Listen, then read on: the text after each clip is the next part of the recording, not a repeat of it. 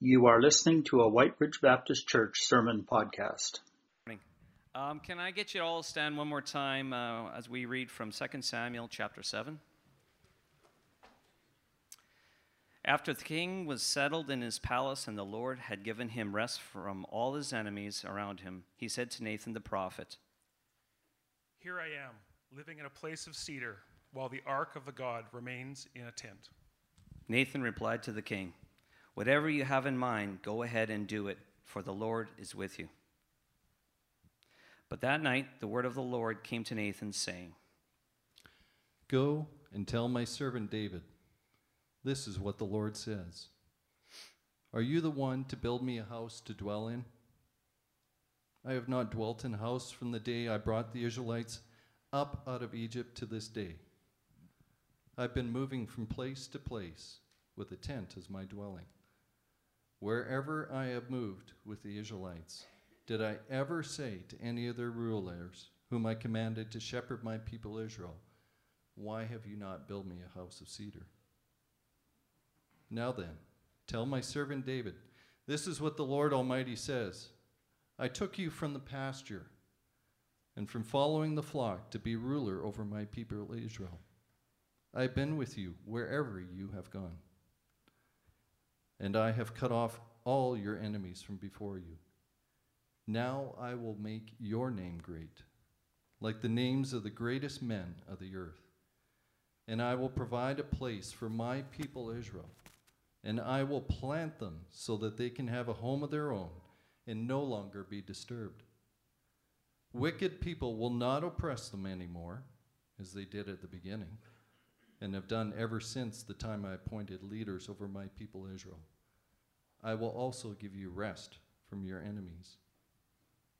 The Lord declares to you that the Lord himself will establish a house for you. When your days are over and you rest with your fathers, I will raise up your offspring to succeed you, who will come from your own body, and I will establish his kingdom.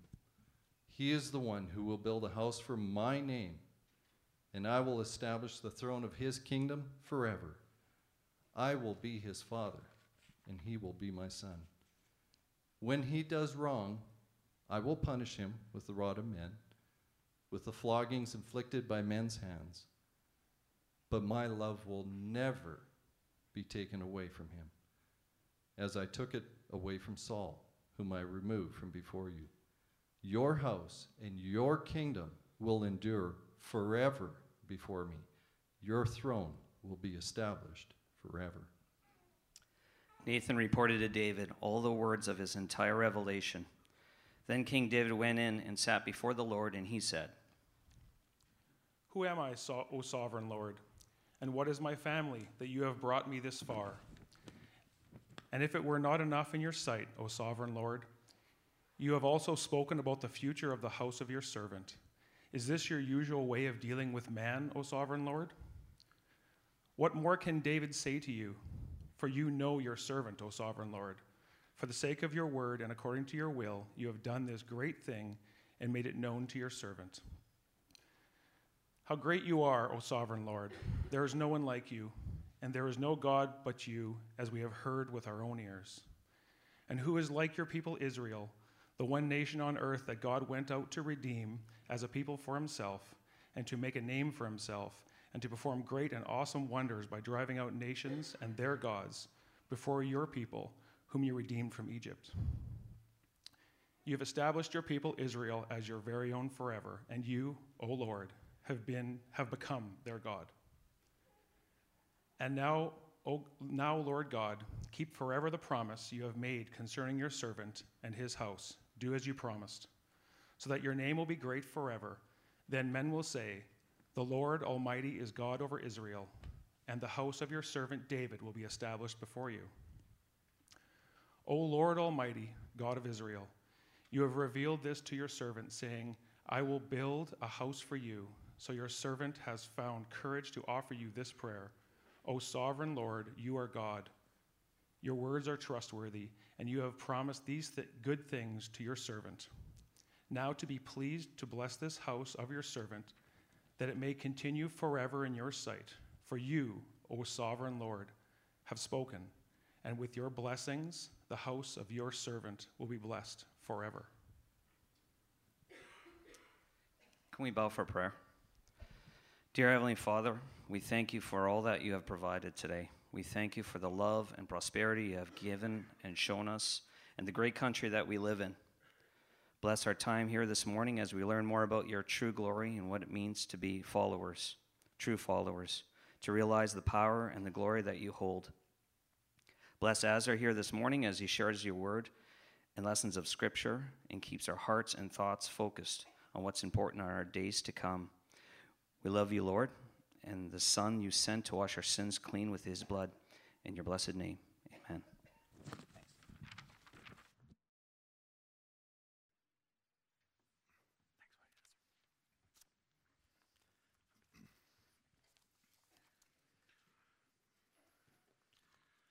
Let's continue in prayer.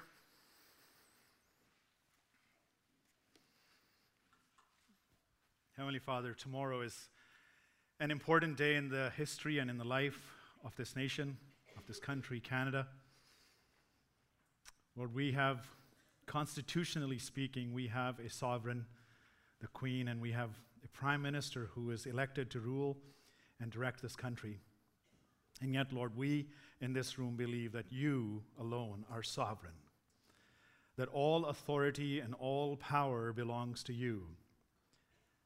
And so, Lord, we commit tomorrow's results to you. We commit that whoever is elected to lead the new government, to be the Prime Minister of Canada, will be a man chosen by you, and he will submit to you. And God, that you would use him and the members of the new Parliament to lead this country according to your will.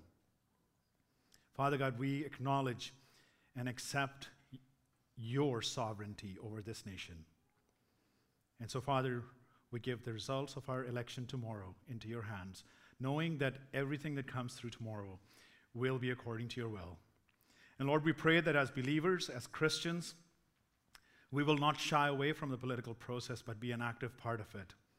And perhaps the most active we can be is on our knees as we lift up our government, whoever that may be, before you. And we ask you to lead them according to your will. And so, Father, we commit our nation and our leadership into your hands. In Jesus' name, amen.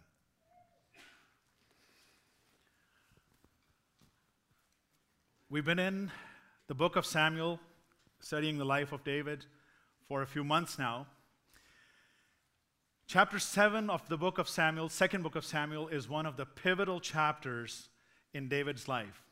Ever since David left the sheep that he tended for his father and moved into the court of King Saul, he has either been in flight or he has been in fight.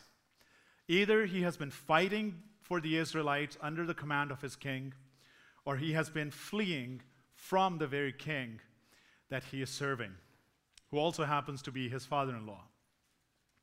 He is either in battle or in flight. His life has not been a life of peace by any stretch up to this point. And yet, in all of that time, we see that David's love and zeal for the Lord is unparalleled and unquestionable. And yet, at the same time, in the life of this mighty warrior of God, we see a weak man. We see a man who often submits to the circumstances that he is afraid in and acts out according to his own wisdom or folly. We often see a man who is tempted by his own weaknesses and succumbs to those temptations. And that's a part of life that we can affiliate ourselves with, associate ourselves with. And yet, in the life of this same man, we see a complete, utter reliance on God. We see that David, a weak man like us, is reliant on a fully strong and fully powerful God. David's desire to honor God is so strong that any time he steps out of the will of God, his first priority is to make his relationship right with his God. And that requires repentance, and it requires seeking God's forgiveness, and David never shies away from that. His life up to this point and in the days to come will always remain a life of continuous submission to God's authority in his life. Up to this point, up to the end of the 6th chapter, David has accomplished 3 things, just referring back to Pastor Terry's message last Sunday. The first thing David did was he drove out Jebusites from the city of Jerusalem and established Jerusalem as the capital, the political capital of the kingdom. The second thing David did was that he drove out the Philistines outside the boundaries of the United Kingdom. He pushed them back into the Philistine country. And the third thing he did was that he brought the Ark of Covenant back into the city of Jerusalem, establishing Jerusalem as the religious center of the kingdom as well. Pastor Terry also mentioned that for a Christian, what David did in those 3 accomplishments is in fact a reflection of what Jesus does in the life of a believer. As soon as we appoint him as sovereign in our lives, Jesus overcomes the residency of sin in our life at that point. Second, Jesus also overcomes the devil and all the attacks that the devil has leveled against us. And third, Jesus helps us to see that we are made to worship him alone and nobody else. We are made to worship him with a fear of God instead of fear of man. And so we move into chapter 7 this morning. And we start with these remarkable words. After the king was settled in his palace, and the Lord had given him rest. We don't read that about David's life before we get to chapter 7. He has received rest. And the concept of rest, perhaps, if we go back into our imagination, takes us probably to a place of serenity of some kind in our own lives. We can look back at our life at a time when the battles that we had been embroiled in, the struggles that we were in the midst of have all vanished. They have all ended, and we are at peace. The trials and tribulations that have plagued us for years or decades have now been addressed and dealt with. All is at rest. This is the state that David is in. There is no more battles. There is peace in the kingdom. And yet, in this state of rest, we see David in a state of discontent. And the discontent comes, as we read in the chapter, that as David is in his palace of cedar, he realizes that the Ark of the Covenant sits in a tent. And to him, that creates a discontent. You know, I wonder if sitting in his palace of cedar, David actually remembered the cave of Adullam that he lived in. You'll remember that in 1 Samuel it tells us that once David had fled from Saul, he found this cave, and all the men that were in debt or in distress or were discontented were coming to him. And he lived in this cave for many, many, many years. And this cave actually is a system of caverns, and some of the caverns are big enough to hold 200, 300 people in each of them. And yet it seems that sitting in his cedar palace, David is remembering the cave. I wonder if in his time of prosperity, David is remembering his time of poverty. I wonder if in his comfortable bed in his palace, David is remembering the time when he had to sleep on bare ground with a rock for a pillow. Or in his days of peace, if he's remembering all the days of war that he's been through. I wonder if he's remembering how far he has come from all the running he has done. And you know for sure that he remembers who it is who has brought him this far. There is a constant recognition of the work that God has done in his life as you look at David's life. You know, if you extend this picture of David in the cave of Adullam and then living in a palace of cedar, it is very much a picture of a believer. A human being who's born into sin without any hope of reconciliation with God is like living in a cave, a spiritual cave of depravity. And yet when we accept Jesus Christ and we accept his sacrifice on the cross, his resurrection from the dead, we are transformed into new creation. It is as though we are taken out of this cave of spiritual depravity and put into the palace of the king. It is as though we are spiritually dead and made alive in Christ. It is as though we are the worst kind of sinner who has now been turned into a saint, or a spiritual pauper who is now a royal priesthood, or an object of God's wrath who now becomes a child of God. Anyone here today who has accepted Jesus Christ will know exactly what that feels like and what exactly that means. You know, I wonder if at times, even after becoming the king, David went back to that cave just to take a peek and remind himself of where he'd come from. I don't know if you ever do that. Do you ever remember your life before Christ? For me, it's a music album that is kind of a hallmark of that time. And you know, it's not a Gaither's Homecoming or a Matt Redman or whoever. It's Pink Floyd's The Wall. Because I remember every time I hear that album or watch the movie, I remember the spiritual state of my life. And I thank God that I am not there. And so for me, that is my cave of Adullam. I wonder what's yours. And if you're still in that cave, you know, God has made a way. He has made a provision, and his name is Jesus. Well, carrying on, David's heart is filled with gratitude for God who has taken care of him in all this time. And out of his gratitude comes this holy discontent. And so he presents this desire to Nathan and says, I'd like to build a temple for the Lord because I sit in a palace and the Ark of Covenant sits in a tent. And David is not expecting the response that he gets from God. God says no. God says, he reminds David that in the 440 plus years that he's taken the Israelites out of Egypt, up to this point, he has never asked for an upgrade to his tent. He has never asked for a renovation project to be taken up to turn the tent into a temple.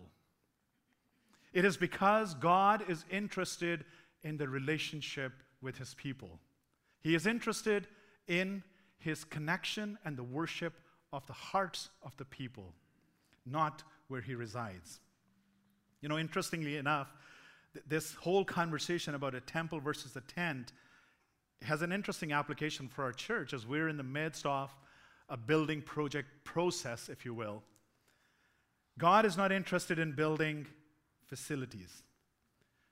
God is interested in building a church. And repeatedly, we've heard from our leadership and the mandate that's been given to the various committees.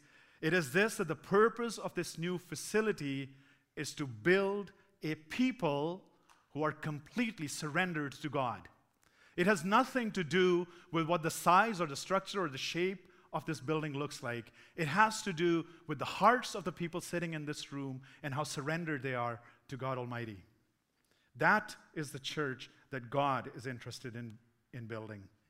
A church is not built when we take a facility and slap a big sign on it that says church. A church is built when sinners who've submitted their life to God and are in surrender to Jesus Christ come together and worship him. This can happen in your workplace. It can happen in your home. It can happen in a group of 2 or 3 people, or it can happen in a multitude of 2,000 people.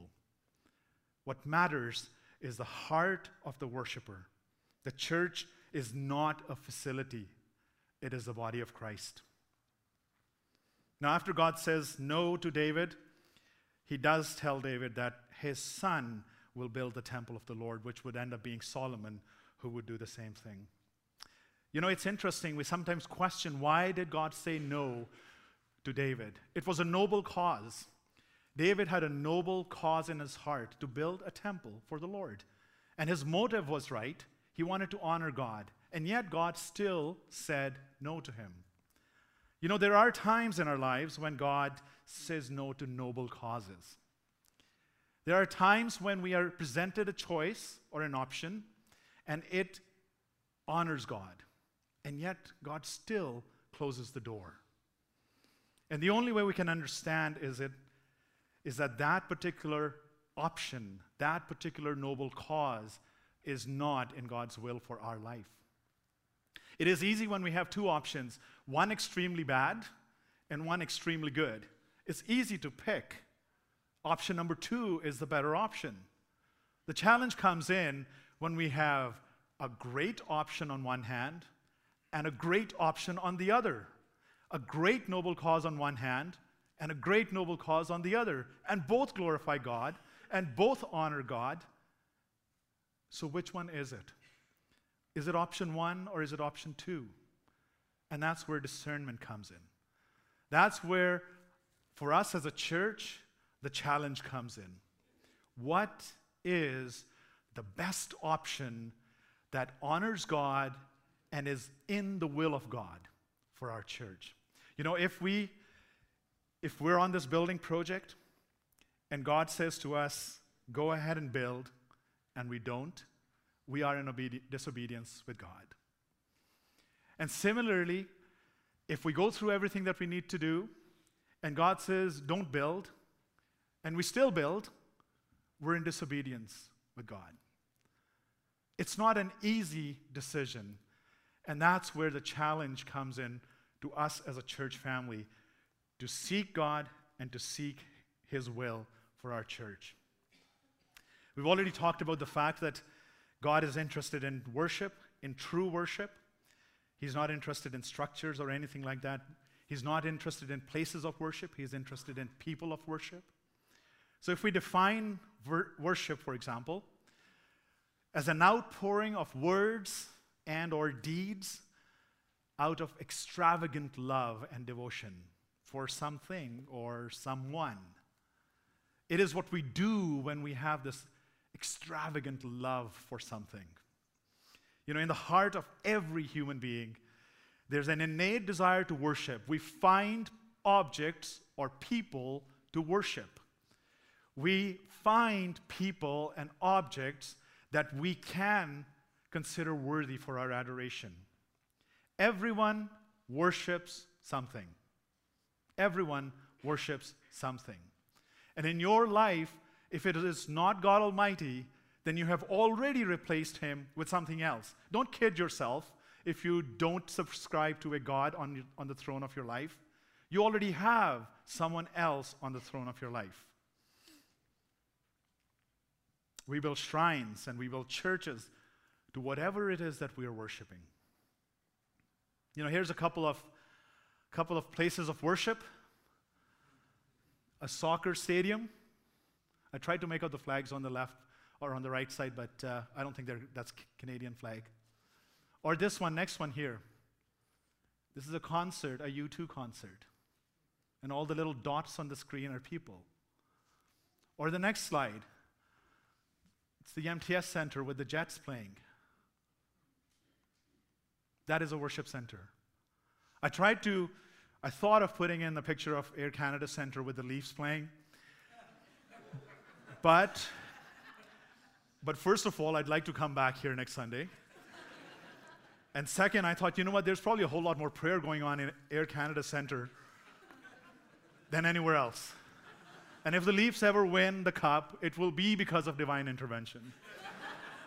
I'm a Leafs fan, so I can say that. And I just made a few Jets fans friends as well. You know, in our Christian context, we use the word worship mostly in terms of music. Mostly in terms of music. We call the folks who come up here and play the instruments and lead us in singing, we call them the worship team. I think that's a wrong assumption. I think worship is not specific to music. We should have, when Kevin came up and did the announcement, why didn't we call him worship announcer? Or why don't we call the ushers worship ushers? Or people who do other work around the church, why don't we call them worship something? Because all they're doing is serving the Lord and glorifying God in everything they're doing. So worship is not about music. Not all worship is just music. Worship is not also tradition or ritual. I grew up in an Anglican church that was steeped in Anglican tradition, hundreds of years old traditions where, we had the Book of Common Prayer and the liturgies that were part of the services. And it was great growing up with that structure. But when following the tradition became about obligation, worship went out the door. Tradition is good, but if you're following it because it's tradition, then it's not worship. So worship is not ritual or tradition either. Worship is not location specific. We already talked about that. And worship is certainly not entertainment. It's not entertainment for you, and it's not entertainment for me. And when we come into a church with the expectation of what I am going to get out of this worship service, we come with the wrong expectation. Because what happens at that point is that we look at the worship leaders and we say, they had too many hymns, or not enough hymns. Or we look at the worship team and say, they had too many new songs, or not enough new songs. Or we listen to the preacher or the speaker and say, the sermon was too long, or the sermon was too short. Actually, no one says the sermon was too short. But it doesn't meet our expectations. And so worship is not entertainment, and it is not about us. Jesus gave us a picture of what worship means to him. In the Gospel of John, there's an event where he met a woman, Samaritan woman at the well. And after a conversation, after Jesus had confronted her and said, you've had a number of husbands, and the man you're living with is not your husband, and so on and so forth, she said to Jesus, you seem like a prophet. But you guys, you Jews, worship in the temple. We Samaritans worship at the mountain. What's going on here? And Jesus goes on to explain this. And he said, believe me, woman, a time is coming when you will worship the Father neither on this mountain nor in Jerusalem. Yet a time is coming and has now come when the true worshipers will worship the Father in spirit and truth, for they are the kind of worshipers the Father seeks. God is spirit, and his worshipers must worship in spirit and in truth. That's the standard that Jesus sets for true worship. So what does true worship look like in that case in the life of a believer? Well, first and foremost, true worship is all about God. It completely focuses on God. If you are competing, or if you have a competition going on in your mind or in your life where God is on one side and something else is on the other, you're not in a state of worship. True worship puts God at the center of everything you're doing. All our thoughts, all our deeds, all our faculties, all our senses, all our energies are focused on worshiping God. The primary purpose of our worship is to glorify and honor God. And so we worship him with reverence, with attentiveness, and with the right purpose, which is to honor him. True worship is also consistent with God's character in this book. True worship elevates nothing above the God of the Bible. And true worship holds God in supreme place. So anytime we see an expression of worship that is somehow not consistent with the character of God presented in this Bible, I would challenge you that it's not true worship. True worship is also done with a humble and a grateful heart.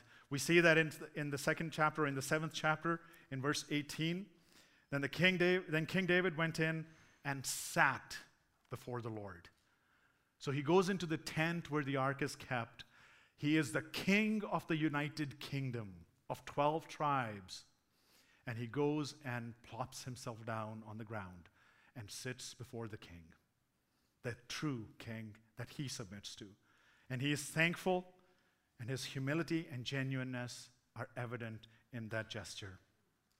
True worship and genuine worship is when we present ourselves to God with humility. And our humility comes from remembering what God has done for us. And fourthly, true worship is intentional. If you're like me, you're always focused on the next big thing or the next shiny thing. And so it is an act of will for me to submit myself to God and worship him. We can summarize by saying that true worship is not an act. It is not an act or a series of actions or series of activities. For a believer, true worship is a lifestyle. You are in a state of worship when you wake up till the time you go to sleep. You're in a state of worship whether you're at work or at the grocery store or with your family.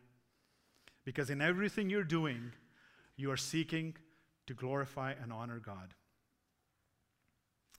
We've already alluded to the fact that we worship what we value. And that's the second point of our morning. This sovereignty of God is evident in David's responsive prayer. As David starts to respond to God, as he sits down in humility before God, he uses the word, "O sovereign Lord," 7 times in a span of 11 verses. And when you read that passage, you cannot help but understand and get the picture that David believes God is sovereign. And he believes it with his whole heart and his whole being. God is sovereign in his life. As Canadians, we understand what a sovereign is. Our sovereign is the Queen. The dictionaries tell us that a sovereign is a supreme ruler, one whose supreme authority and power is permanently established over others, one whose authority cannot be questioned, and one who has ultimate power over everything. That really doesn't sound like the Queen. It really sounds like God. God is the ultimate sovereign. And he is the one that everything bows down to. The Bible establishes the sovereignty of God right from the first verse. In the beginning, God created. And in those 5 words, the Bible establishes the fact that our God is bigger than time and space. He is bigger than all creation. He is bigger than the farthest reaches of the galaxies and farthest reaches of the universe. And he is bigger than anything imaginable. He is the creator of everything. There isn't anything created that wasn't created through him and by him. He is the giver and sustainer of all life, and he is the ultimate authority. The sovereignty of God is not a question. It is not an abstract idea. It is not a discussion that we can have and decide whether it's true or not. It is an absolute fact of life that God is sovereign. R.C. Sproul once said, if there is one single molecule in this universe running around loose, totally free of God's sovereignty, then we have no guarantee that a single promise of God will ever be fulfilled. We believe in a God who is absolute sovereign over everything. David gets this. He gets this. As he responds to God in his prayer, he gets it. And he understands this, and he repeatedly acknowledges that God is his sovereign. David understands that though he may sit on the throne of the kingdom of Israel, the true king that he submits to is the Lord Almighty. God's authority is an absolute fact of life. I think I've said that about 5 times. As human beings, ironically, as human beings, we can accept or reject, acknowledge or deny God's sovereignty. But the interesting thing is, whether you accept it or reject it, it doesn't matter. Why does it not matter? Because what we think of God's sovereignty does not have any effect on the fact that he is sovereign. Where does it affect us? It affects us in how we live. So when we acknowledge God's sovereignty, we live a life like David's. We live in submission to God, we live under God's authority, and we do everything to honor and glorify him. When we don't acknowledge God's sovereignty, we live like a king named Nebuchadnezzar. You've heard his story. He was one of the kings in the book of Daniel. He was the greatest emperor that the Babylonian Empire had ever seen.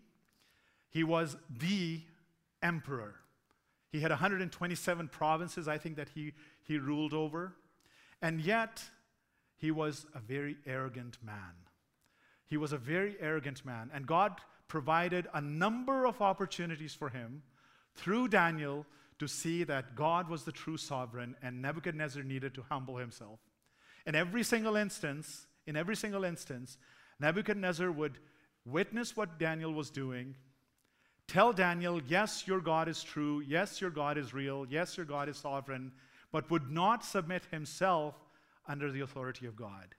And so God humbled Nebuchadnezzar by driving him out into the forest, and he lived like a wild animal for 7 years. And it was at the end of 7 years, he looked up to the stars, and in his mind, he recognized God as absolute authority, as the sovereign over the universe. And in that instant, his kingdom was restored to him.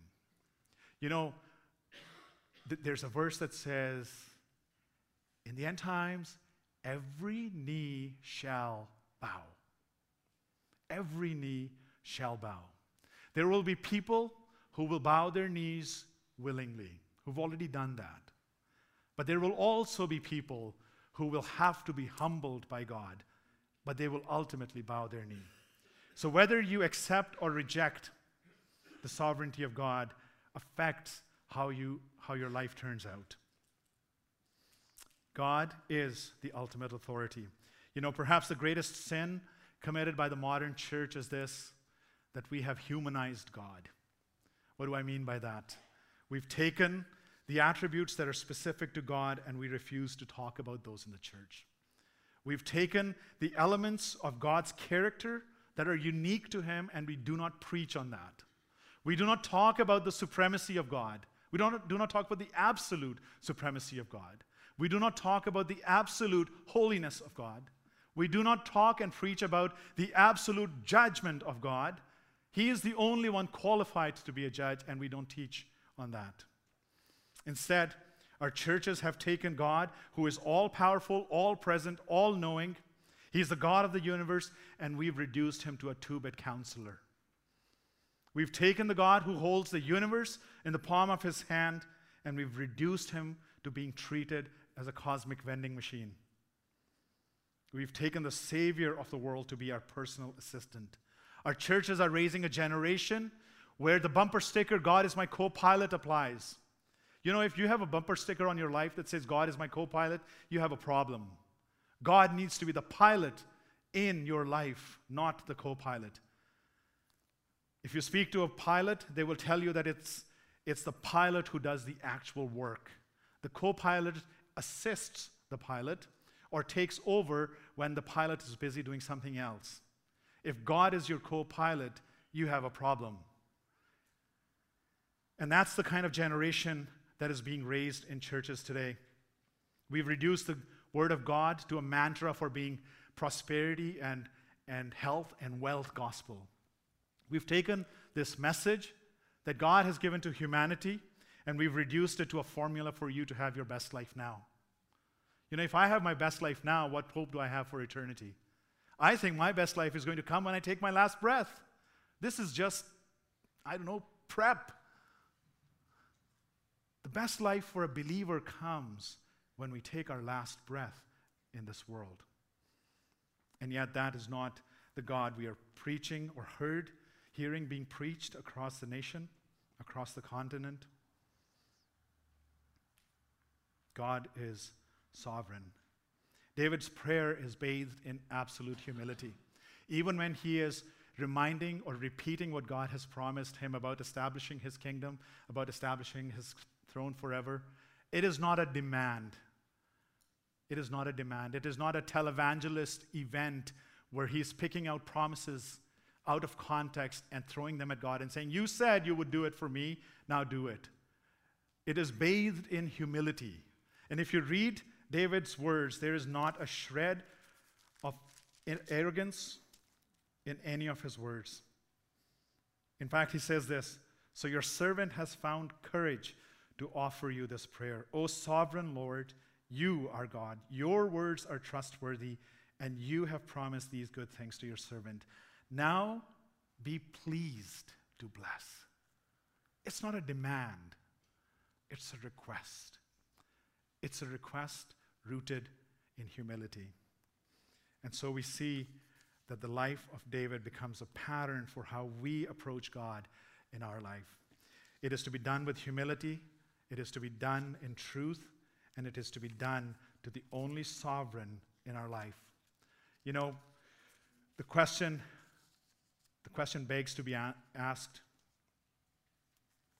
who is sovereign in your life? Is it Jesus Christ seated on the throne of your life? And even if you're a believer, it is a question worth asking yourself. When you wake up, when you go to work, when you come home, when you're with your family, when you're watching television, who is sovereign over your life? Who is the king that you bow down to? Are you bowing down to him and worshiping him in humility? Is he your only focus, or is he fighting for that throne? There is only one throne in your life. The question is, who is seated on that throne? And once you answer that question, I think the second question is, how do you worship him? Is it an act that you do from 11 till 12:30 on a Sunday morning at 201 Scurfield? Or is it a lifestyle that you live day in, day out? Let's pray.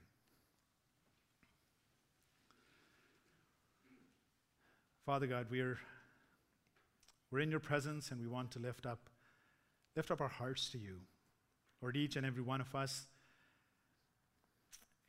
just wants to shout out and acknowledge that you are the sovereign who sits on the throne of our life. That you are the God that we have all our allegiance to. That you are the one we follow in everything we do, and that you are the one we worship in everything and all parts of our life. And yet somewhere in the back of our minds, we know that that may not be entirely true. That there are challenges and struggles and competing and conflicting priorities that take over. That there are other loves in our life that displace you on the throne of our life. And Lord, we ask for forgiveness for that. We ask you for forgiveness for that. We ask you, God, this morning as well, that if there is anyone present here who has not placed you on the throne of their lives, who has not come to know the saving grace of Jesus Christ, who has not come to acknowledge that they're a sinner and they really need Jesus Christ as their Savior, we pray that your Holy Spirit will work in their hearts and bring them to that decision. And for those of us who have acknowledged that, Lord, we pray that your Holy Spirit will work in our lives, and that with every day that passes, you will be more in control, that I will be less and you will be more, and that you will be firmly seated on our thrones, and that we will worship you in everything we do. In Jesus' name we pray. Amen.